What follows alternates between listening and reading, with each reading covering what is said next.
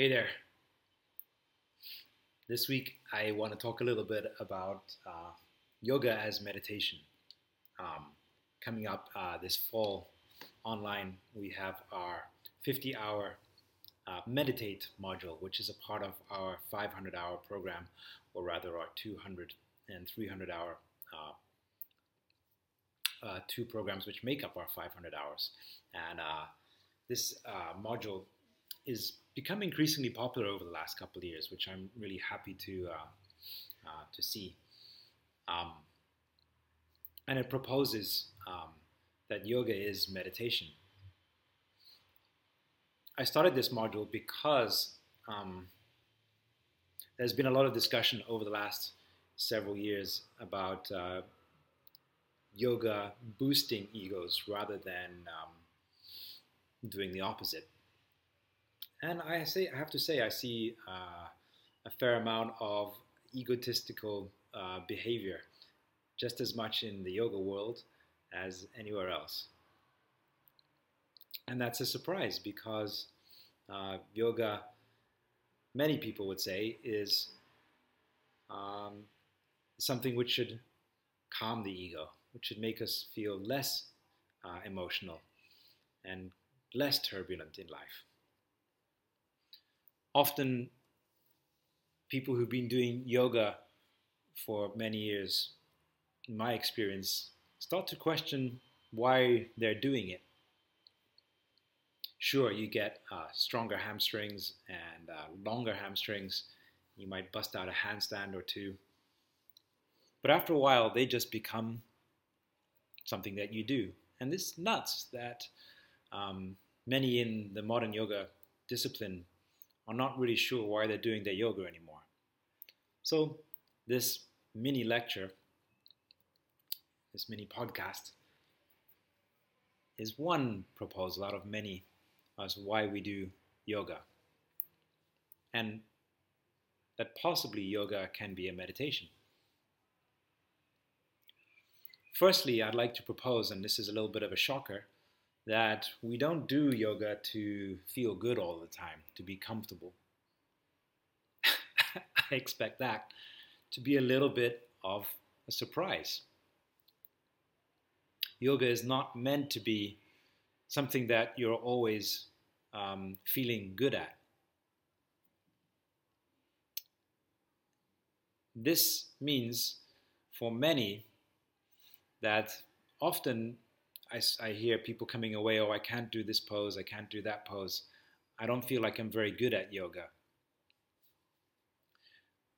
Or others who I can do everything, but I still don't feel very good about my yoga practice.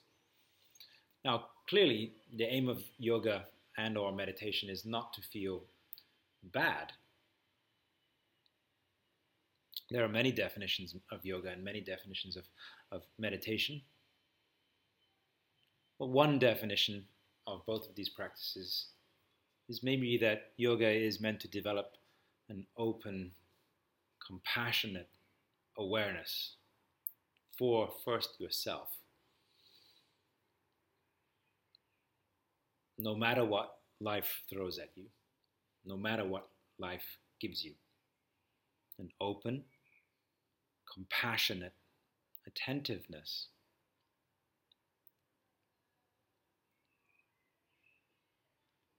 Because life is going to throw a lot at you, good, bad, pleasing, difficult,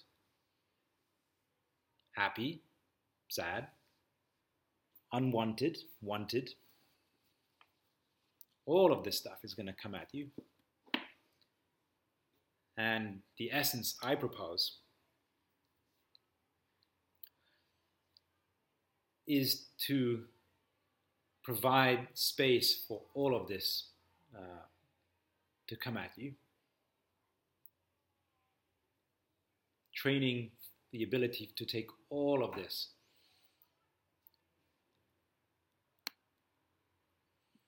and confront our habitual reactions to some of the things which come. This sounds like a simple definition of yoga, but for many, having spent a lot of time with a lot of people in yoga, that's not the case. I see just as much anger and frustration and depression and downright egotistical behavior. So it needs to be said, because clearly this is not happening in yoga. People are not able to take whatever happens to them in life. Secretly, obviously, we all want our yoga to feel good. We all want our meditation to feel good.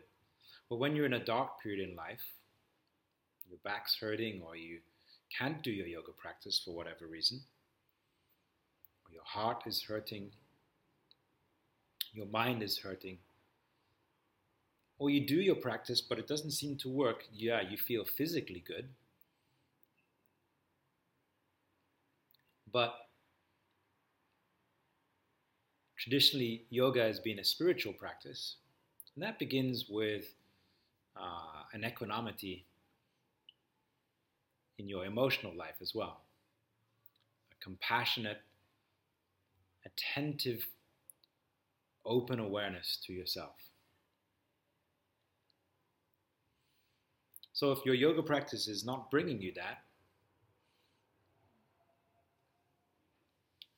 I propose that we revisit what your yoga is doing and how you're practicing. As I said, this might be a little bit throwing the cat amongst the pigeons. This might be a little bit uncomfortable to discuss.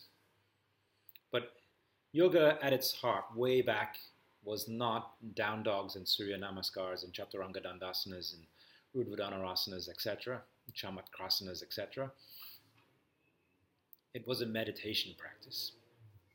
And all meditation practices, if you get over the gloss, are about space and the divisions between the different traditions and schools and even modern approaches. It's about compassionate openness and attentiveness, so that whatever life throws at you, you're able to take it. Now, that's not to say that all yoga practice should be like this all of the time. There's nothing like a good sweaty workout or a beautiful yin practice. And sometimes you do just want to feel good. Classical things like yoga nidra, visualization, some stress reduction techniques are made to feel good.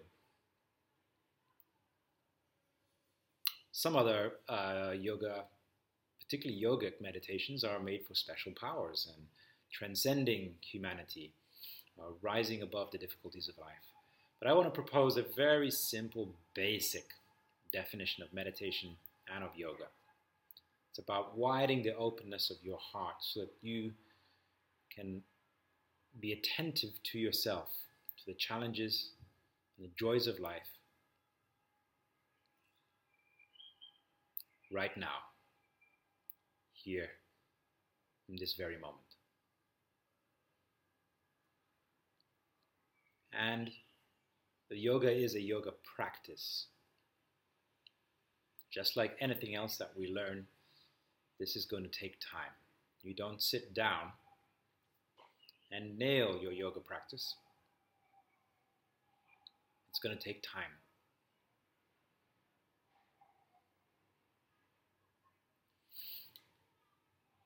If this sounds interesting to you, as I said, our Meditate 50-hour teacher training program starts in September, and the super early bird is out right now, so you can get a great discount on this online program, which is meant to reframe and discuss in many different ways what the yoga practice is all about. That sounds interesting. Come and join me. Take care.